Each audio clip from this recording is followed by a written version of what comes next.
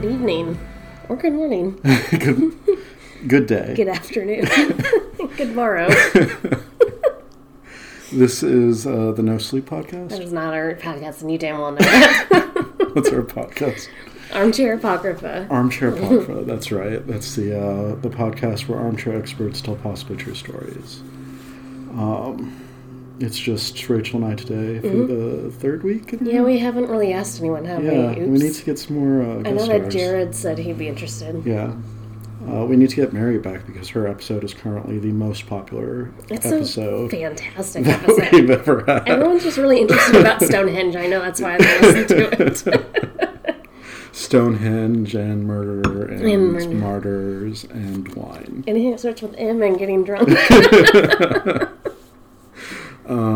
Yeah. How was your week? It was really good. I was telling you today, today was like a really good day at work. Not that I've had recently bad days or anything, but it was just super chill. It was. And did I tell you that I rode a moped for the first time? I went over to Lauren's because her and her fiance both have mopeds, and so she's like 7 months pregnant. Yeah. But she went around for a little bit, but it was cold yesterday, so have you ever met Ryan? I don't think so. It's all right. Not important. But he got on a moped and I got on her moped and I learned how to ride a moped and now I've got the bug. Nice. And now I'm like really wanting. I want like a scooter. Yeah. Or like a mini bike. Yeah. That's like down from a motorcycle, like a Grom. Yeah. And Groms are usually stick shifts, which is fine because I know how to drive, but I don't know how to drive a bike stick shift. Right. And I know that the gears and the clutch is reversed. Okay. So the clutch is supposed to be where the hand is, and what I'm familiar with, then the gears are where your foot is. That would scare the shit Or they're out of both me. like with the hands. I'm not really sure. So I'd have to relearn how to drive a stick again with the bike. But I can do a little less fancier, sportsy one and have an automatic one. Nice. But now I've got the bike. But I'll wait till we get our house. I gotta get settled. That's right. And she said the best year to buy them is at the end of the year because that's when they're getting their new stock in. I was like, okay, That's good to know. Yeah, I had an e-bike when I was in China. I had a regular pedal bike, and then I had an e-bike. I just want a bike. That would be so cool. Yeah. And I would ride it everywhere. And if I live somewhere closer to work, then I would definitely ride it. Yeah. Yeah. You mentioned that we're buying our house, and we started looking. Knock on over the wood, weekend. Knock on wood. I quit my job on That's Monday. huge. I forgot about that. So Here I'm just talking about, riding a moped. I need to find a new job so that we can actually pay for our house. Yes, Andrew.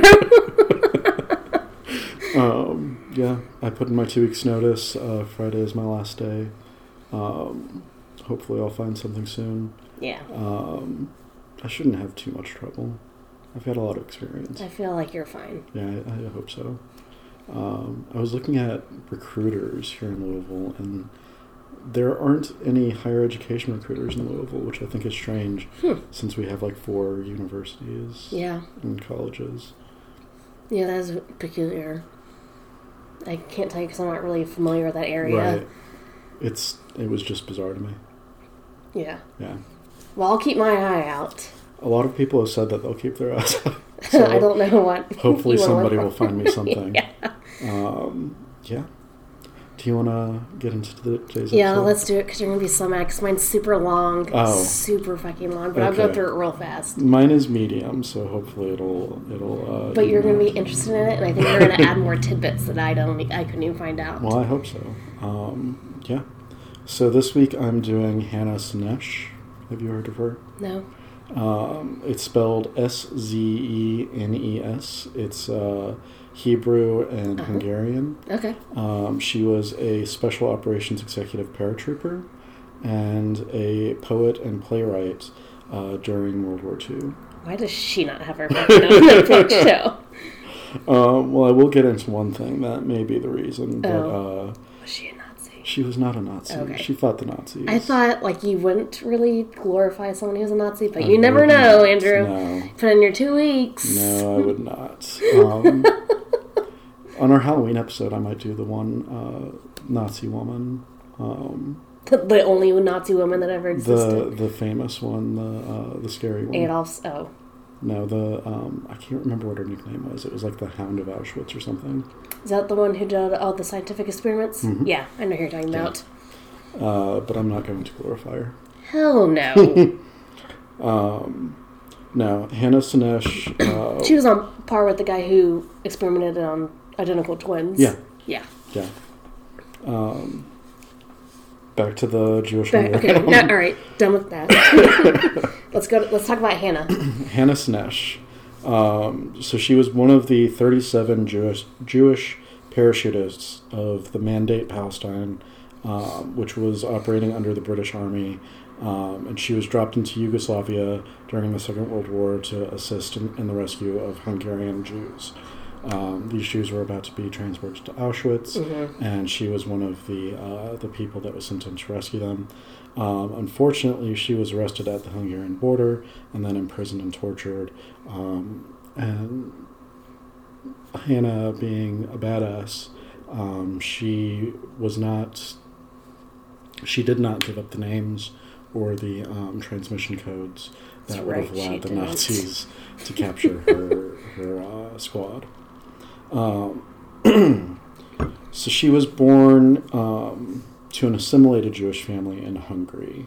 Her father was Bela. He was a journalist and a playwright, and he died when she was 6 years old. And she lived with her mother, Katalin, and her brother, Georgi, for growing up. She was enrolled in a Protestant school, which was unusual. Because she's Jewish. Because she was Jewish. She also went to a Catholic school. The way that the school was set up was that people of the Jewish faith had to pay 3 times what other students paid, but she was considered a gifted student, and so they let her in for just twice what the other students paid. Because she's gifted. Because she was only gifted. Double the amount. Jesus. Oh, wait. Not Jesus. Sinesh graduated in 1939, and she emigrated to what was then the British Mandate of Palestine in order to study at an agricultural school. And in 1941, she joined Kibbutz Stat Yam, and then joined the Haganah, a paramilitary group that laid the foundation of the Israel Defense Force. Cool. Which you may notice is the people in the news today for killing 300 killing 300 Palestinians. Yeah. I did. No, I mean I read that happened, but I didn't look into it. I didn't open the article. Yeah. She herself was a Zionist. She believed that Palestine should be the homeland of the Jewish people, and she wanted to get the Palestinians out of Israel so that it could be the homeland of the Jews. There's never been any war strife over that territory, has there? Never. Not once. They just get along famously. They're fine. They share. So she joins with the prototypical Israeli Defense Force, becomes a special operations executive, and in 1944, she and colleagues are parachuted into Yugoslavia and join a partisan group to lead the way back into Hungary in order to stop Jews who were being transported towards Auschwitz. Concentration camps, yeah. Yes.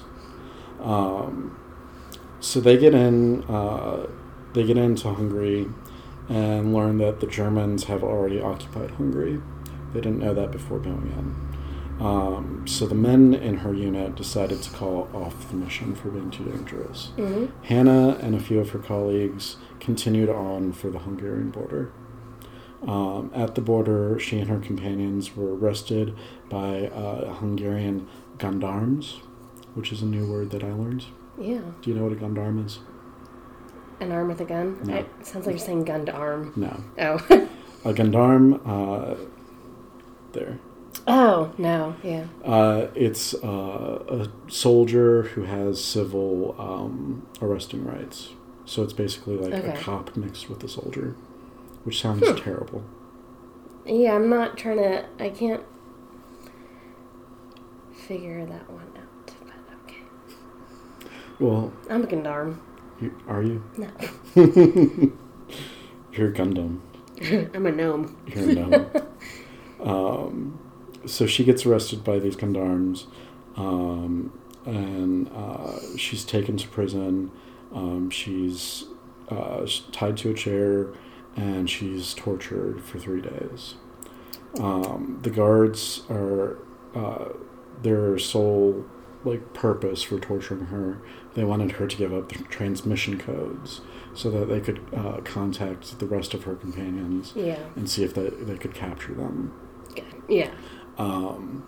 So the only thing that they got out of her over these 3 days that she was arrested and tortured was her name. That's the only thing that she got. Damn. I don't know what I would do. I would probably do one of those one of those capsule things and just... A cyanide capsule in your tooth. Uh-huh. Just nod out and... what's more impressive is that time out. I would hope that if they do any kind of torture that involves bleeding, I would just automatically pass out every time, and then I get tortured while I'm passed out. That's right, you don't like blood. No. I get really wheezy, so I'd hope haha, joke's on you. Is it still your own blood? Like if you cut yourself, do you get wheezy? For me... No, not usually. If it's little nicks, but one time I sliced the middle of my finger and I freaked the fact out because it wouldn't stop bleeding. We wrapped it, and it would still come out. And I was freaking out, which is funny because I was really young at the time and only my dad was home, and he's just as bad as I am. Somehow he got that parent helmet on and was able to do something without fainting, which is hilarious because last time he went to the doctors, they gave him shock and started bleeding. He's like, I gotta lie down. You told me that. I'm like, oh my god, she took care of my profusely bleeding finger, but that was obviously a different situation. But that, I've seen someone else with something, and I literally lost feeling in my legs. Yeah. I don't understand. I hate it. I actually wish, I don't understand how people can stand that stuff. I wish I could.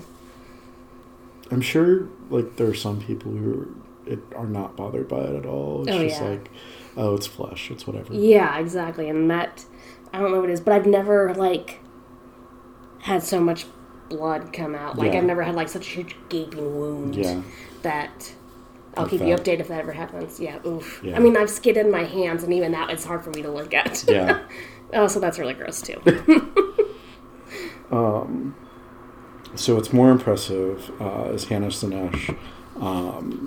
When they find out her name, they go and they arrest her mother. Oh, damn it. And they threaten to kill her mother, and she still won't give up the transmitter codes. Damn right. Like a badass. Yeah. So they transported her to prison in Budapest, and while in prison, she used a mirror to flash signals out the window to prisoners in other cells. And she also figured out how to use her Star of David to form letters to send messages to other prisoners. So it's The Great Escape. Yes. Only in a Jewish prison in Budapest. Same concept. Which I'm seeing as a season 2 story. Yeah. We're well into season 2. We've got the development going. Now we're going into the crazy antics that you only bring out after you've been renewed for a second season. Right. So in October of 1944, she gets tried for treason. There's an 8-day postponement while the judges are making their decision, followed by another postponement, this one because a new judge is appointed to the trial. She's eventually found guilty, and in November of 1944, about a month after, or about a week after her what's it called? Trial? Conviction. Yeah.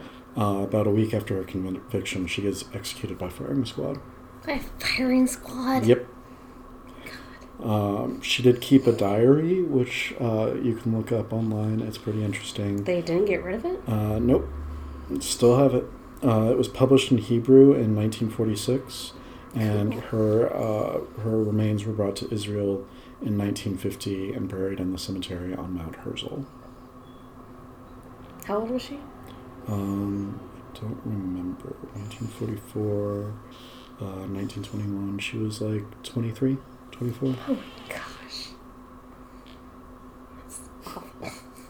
There's also a lot of her poetry and her plays That she had written before, yeah. were published in Hebrew and Hungarian. And you can look all of this stuff up. And some of it was used in the versions of the film Schindler's List. Look at you, Steven Spielberg. So that was Hannah Sinesh. That's really good. 3 seasons and... 3 seasons in a movie. I just need 3 seasons. She has such a short life. If you're a Netflix producer, we need this series. Yeah. So what are you doing today? Okay. It's a big one, but there's so much to talk about, and I find it so fucking interesting, and I think you do too, would too, but maybe not. You can surprise me. So today I'm going to talk about the Motion Picture Production Code. Okay. Also known as the Hays Code. Right. So, we all know, are like maybe somewhat familiar with it. Mm-hmm. So, it was set it was the set of the industry moral guidelines that was applied to most, which I'll get into a little bit, of the U.S.'s motion pictures released by major studios. Really in 1934 to 1960. It started in 1930, but it wasn't implemented until 1934. So for about 34 years, the Hays Code was like the rule of what films would be allowed. Right. So we kind of all have to go back to 1922, about 8 years earlier. What was happening in 1922? Several risque films came out in a series of off-screen scandals involving Hollywood stars. Hollywood stores. The studios enlisted Presbyterian elder Will H. Hays to rehabilitate Hollywood's image. Fucking Presbyterians. So, the whole reason for the, scandals is, there's the murder of this guy named William Desmond Taylor, who, still to this day, we don't know what happened, but when the police were, going through it, there's this one guy in Hollywood, and I cannot find him, although I just saw it about a documentary. He was the guy who was able to, squash all the rumors back then, but some of them were way too big that they couldn't be squashed. He was the fixer. He literally was the fixer. One of them was this guy's death, but apparently they were able to squash the police, and they're like, don't do any further investigations. And then the other big thing was, the big thing that kind of brought it in was Fatty Arbuckle with his alleged raping killing of that young actress. And what was the actress's name? I don't know. You don't know? She was a young lady. Maybe should probably look that up real quick. I can look that up really quick. I would appreciate it, just so we know what her name is.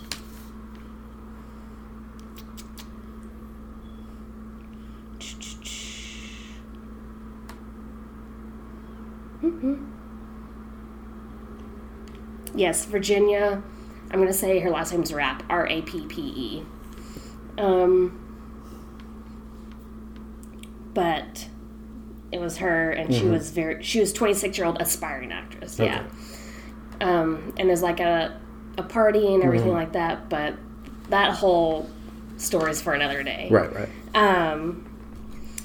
So, movies were Oscar risque. They would show naked women and people just being what's the word I'm looking for? Not monogamous. I can't. Sorry. Polyamorous. Yeah. So this kind of upset some of the public, especially legislators and congressmen. Right. So in 1924, in fact, in 37 states, they introduced almost 100 movie censorship bills in 1921. Ouch. And so faced with the prospect of having to comply with hundreds and potentially thousands of inconsistent and easily changed decency laws in order to show their movies in each of these states, the studios chose to self-regulate. As a preferable option, the states are okay, fine. But the thing is, they were not going willy-nilly about, their self-regulation. So in 24, Hayes introduced a set of recommendations dubbed, quote-unquote, the formula, which studios were advised to heed and asked filmmakers to describe to his office the plots of the pictures they were planning on making. The Supreme Court had already decided unanimously, in 1915, in this case called Mutual Film Corporation versus Industrial Commission of Ohio, that free speech did not extend to motion pictures. Interesting. Yeah. And while there had been token attempts to clean up the movies before, it had little effect on it. Right. So, with the formula, New York was one of the first states to institute a censorship. Oh, sorry, before the formula. Sorry.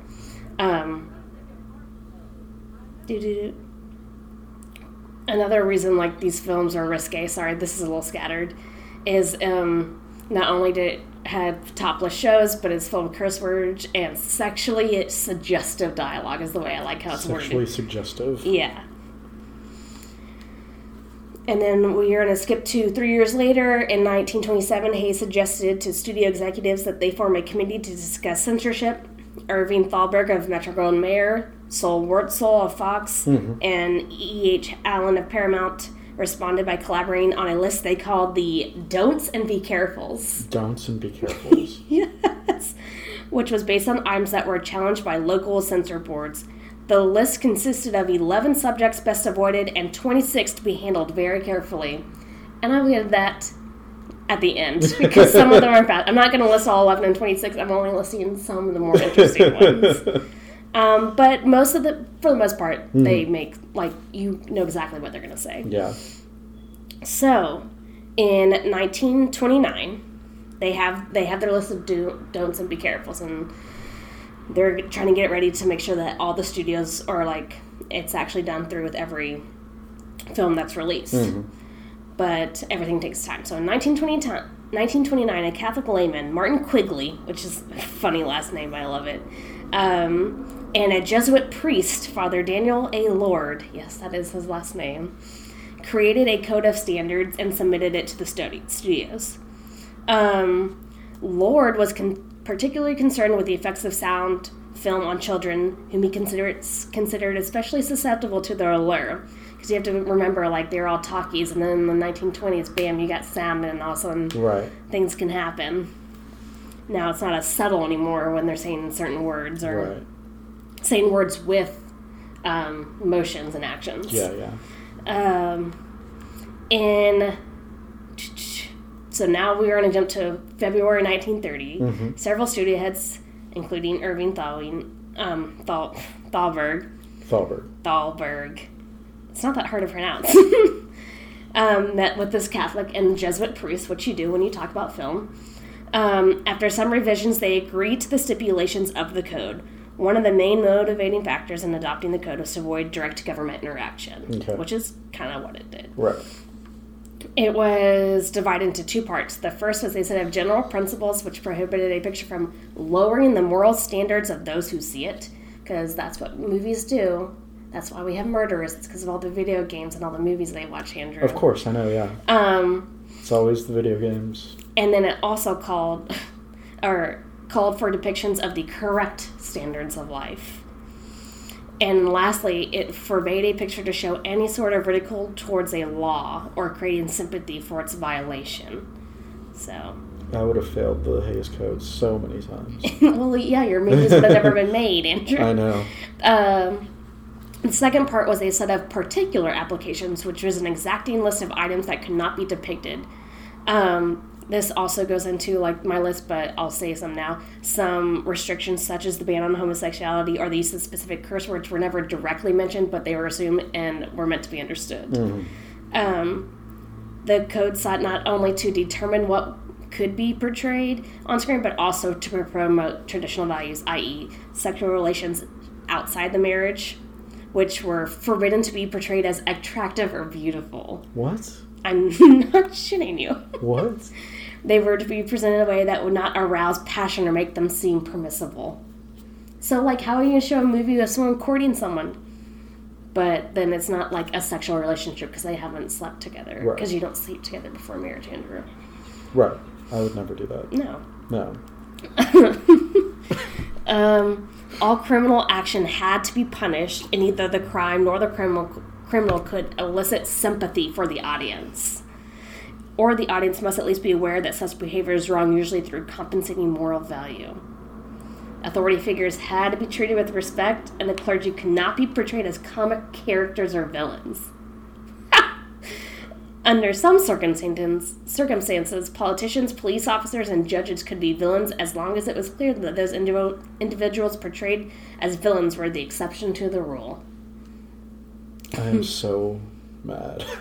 So mad. I thought you would really enjoy this. The code also contained an addendum, commonly referred to as the advertising code. Can you guess? No.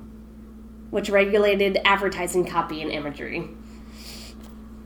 Okay, then. So, now we're fast forwarding to June 13th, 1934. An amendment to the code was adopted which established the Production Code Administration, the PCA, and required all films released on or after July 1st, 1934 to obtain a certificate or approval before being released. So it was in place, but now it's like mandated that every film has to go through this administration, which has not been set up. So this is like the precursor to the rating system? Yeah, I was going to get to that. So you know.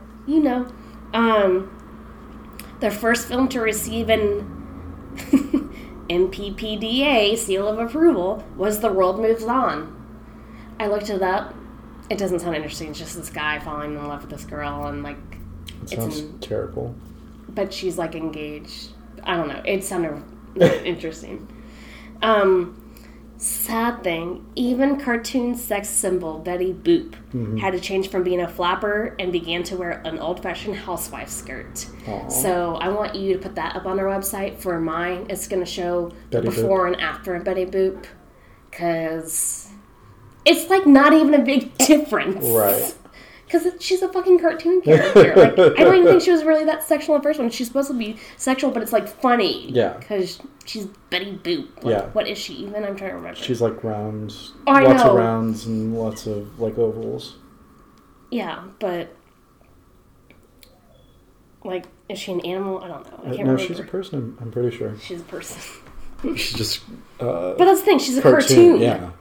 So it's not like, you know.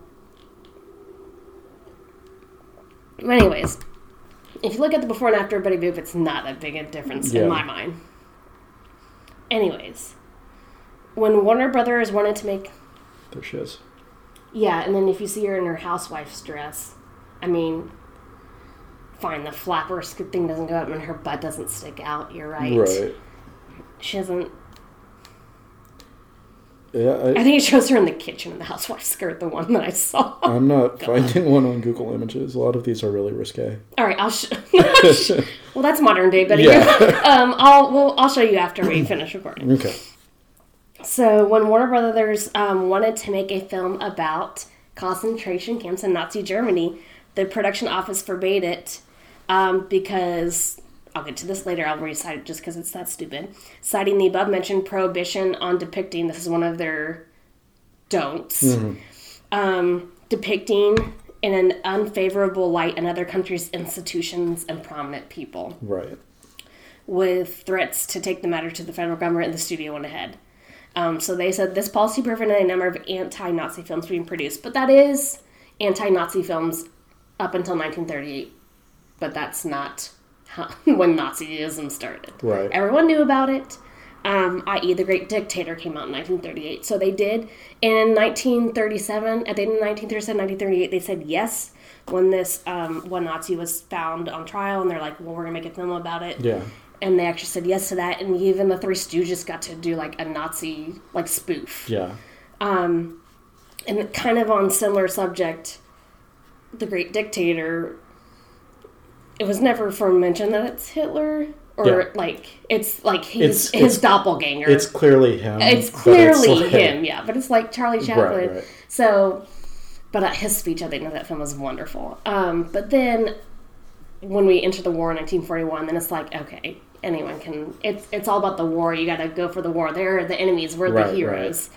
So that obviously changes a bit. Just as a side, if you haven't seen The Great Dictator, go on YouTube and watch the speech. At the end, yeah. It's one of the best speeches it's so good. ever written. And it's, I believe it's the first time that Charlie Chaplin talks in the movie, right?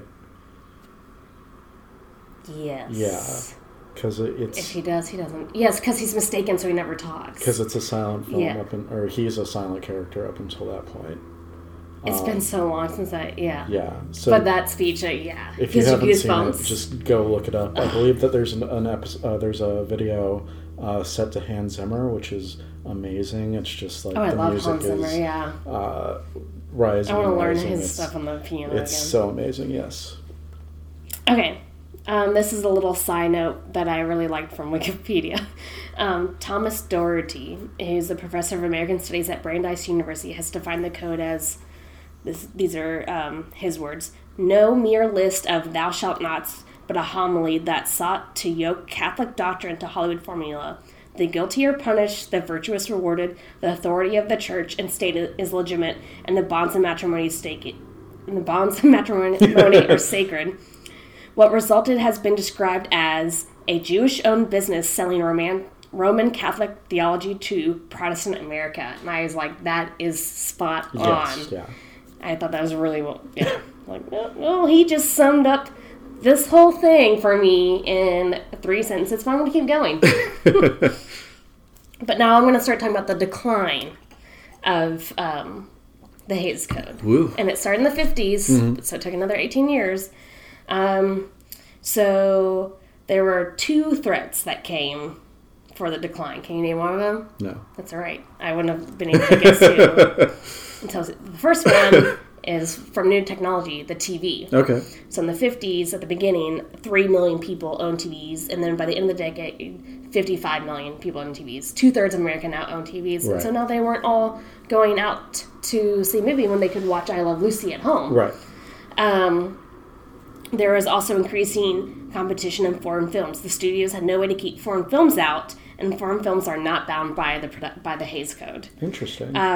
Some British films, they list some Victim in 1961, so this is in the early 60s, A Taste of Honey in 61, and The Leather Boys, which I did not look these up, in 63, challenged traditional gender roles and openly confronted the prejudice against homosexuals, all in clear violation of the Hays Code. But they get to release them and people get to see them. And now we're on to another Supreme Court case. Now we're going to backtrack a little bit. So in 1952, the case of Joseph Burstyn, Inc. versus Wilson, this is where the Supreme Court kills me, but I love it.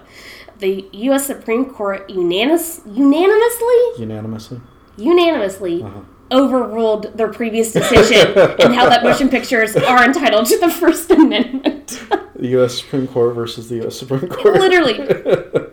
So less than 40 years later, they unanimously overruled a unanimous vote. Right. And said, yes, motion pictures are entitled to the First Amendment. Yay. So that kind of puts a big damper on the Hays Code. Yeah. But they're still going a little bit.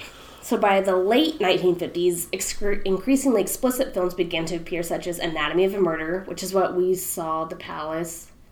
I saw Was that. I there? No, I saw The Birds and... the Hitchcock ones. Psycho. Yeah. This was this last year. Suddenly Last Summer, Psycho, and The Dark Top of the Stairs. The MPAA reluctantly granted the seal of approval for these films, although not until certain cuts were made.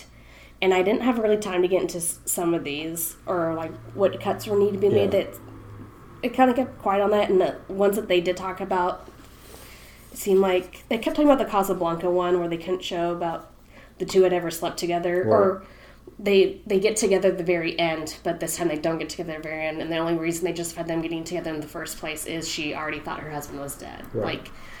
And so it kind of completely changes that ending. And they did talk about Hitchcock's first American film, Rebecca, having to change that ending. But I'm not going to spoil that because that's the big twist at the end. But the change that it made, I can actually see how that made a difference, but I won't go into it.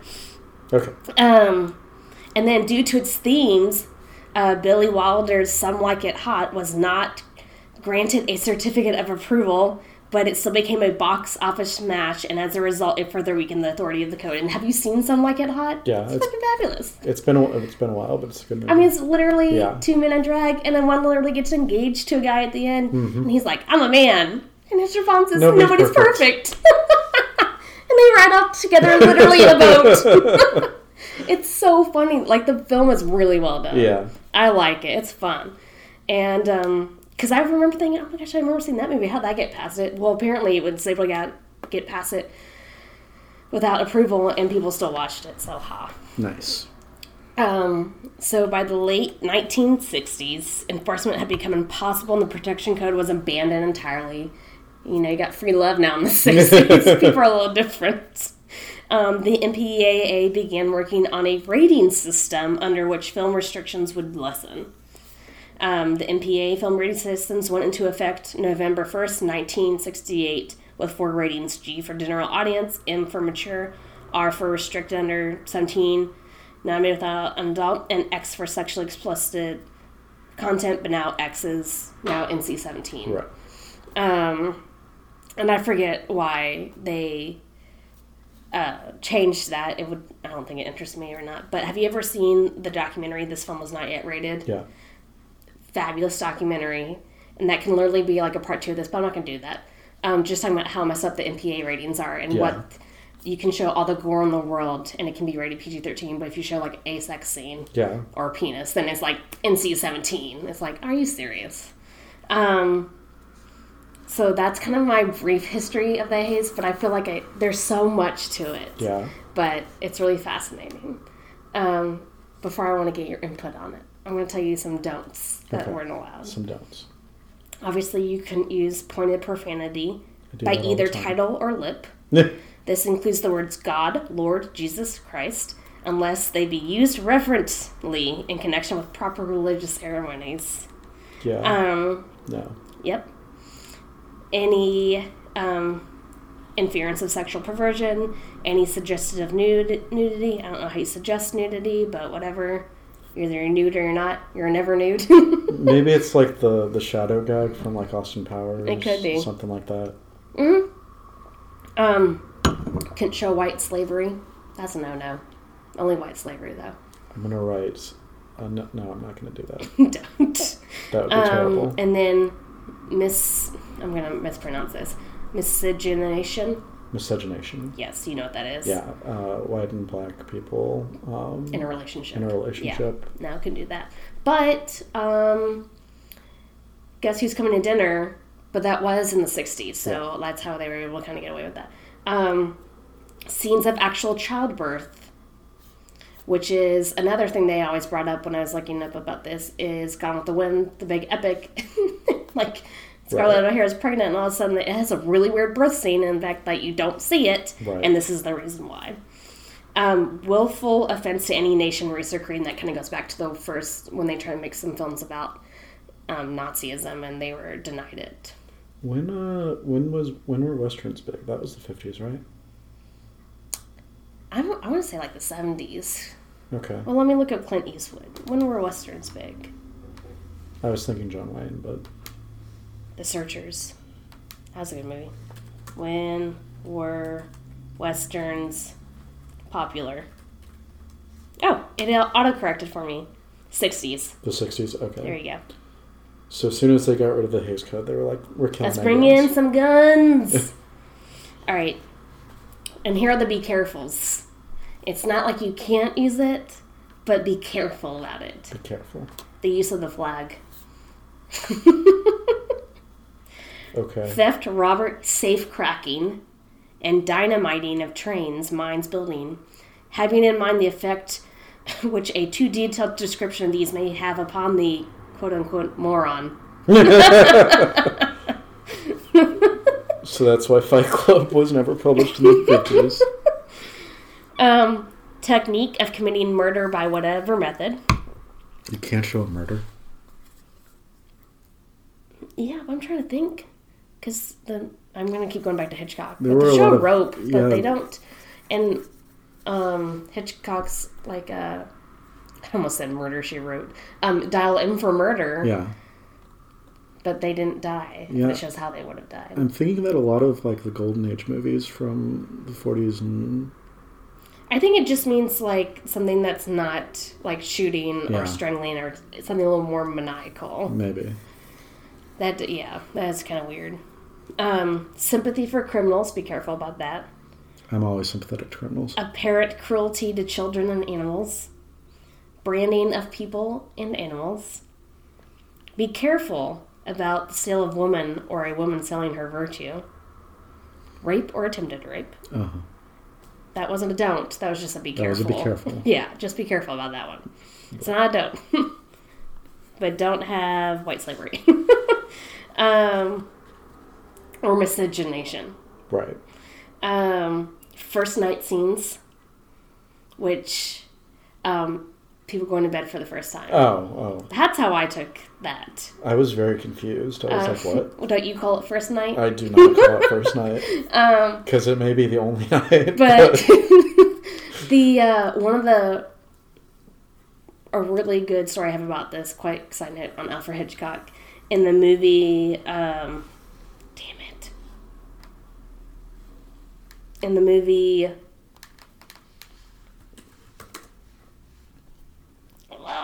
this is gonna kill me.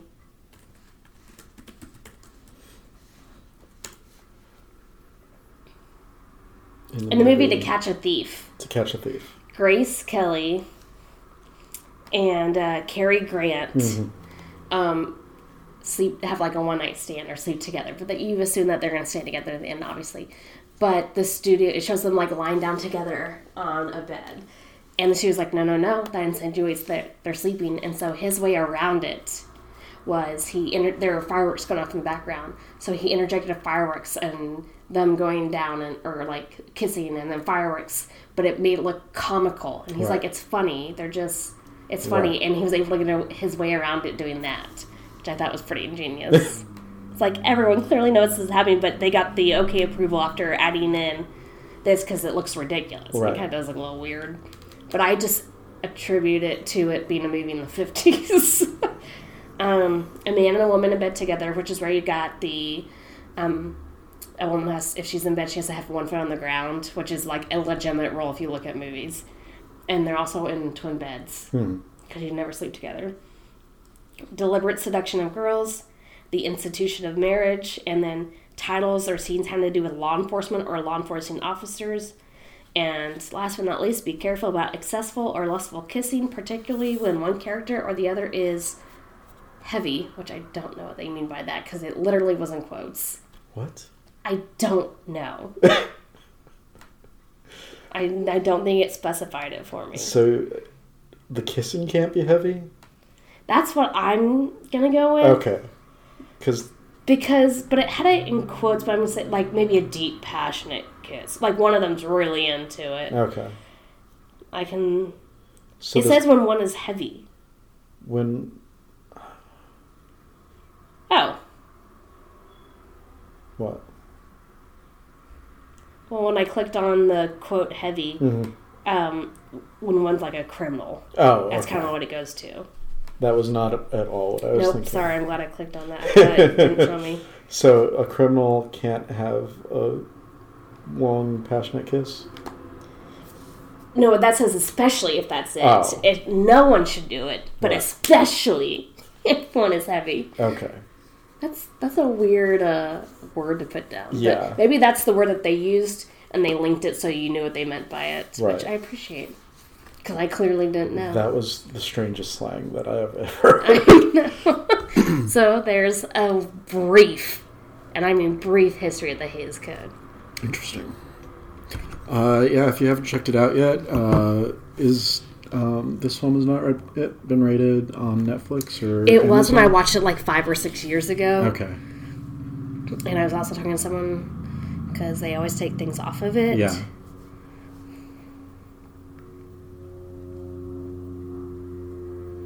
Yeah, check out This Film Has Not Yet Been Rated. It's really good. It's a really they took good it off Netflix. Documentary. It's no longer on Netflix, apparently. It's about the rating system and how messed up it is. Yeah, and how they just don't. They're not as bad as the Hays Code, right. But for like today's age, what they will say yes for a PG-13 movie when it comes to violence, Yeah. and what they will say no to for a PG-13 movie when it comes to like sex, it's like crazy. Yeah.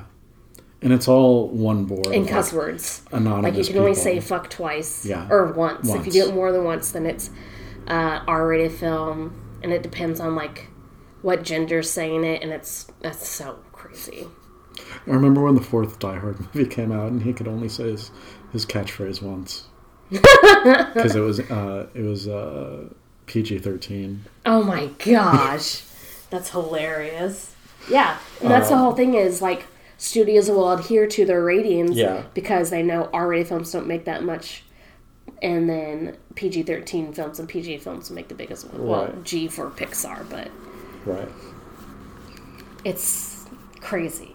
Yeah, it's also corrupt, and like the board is anonymous, and they don't like don't like people revealing their identities, and from what I'm not going to say because I don't remember it from the film, so I'm not going to say anything. There are religious people on the board, and they're all of them are in their 40s and 50s. Yeah. There's no diversity in age. I don't think they told us about their if there's any like diversity.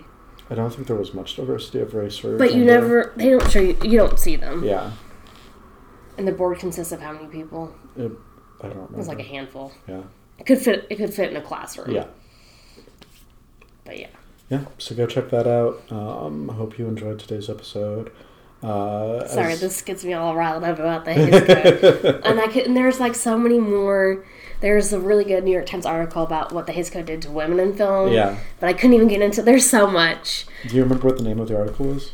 Oh, what the Hays Code did to women. I think it's literally called that. What the Hays Code did to women. In film, yeah. It's literally almost that verbatim or something similar. Yeah. So look up that article as well. We're going to find a picture of Betty Boop. I will show that to you when we're done with this. Yeah, it was fascinating. As always, check out our website. It's absintheactivismarts.wordpress.com. Mm-hmm. Check out my books. Sorry. Multiple books. Yes. Multiple plural. published author. Check out my short stories. Check out music by Chet Osman. Check out artwork by Katie. Is there anything else? Have a great week. Have a great week. I started working on a new fiction podcast.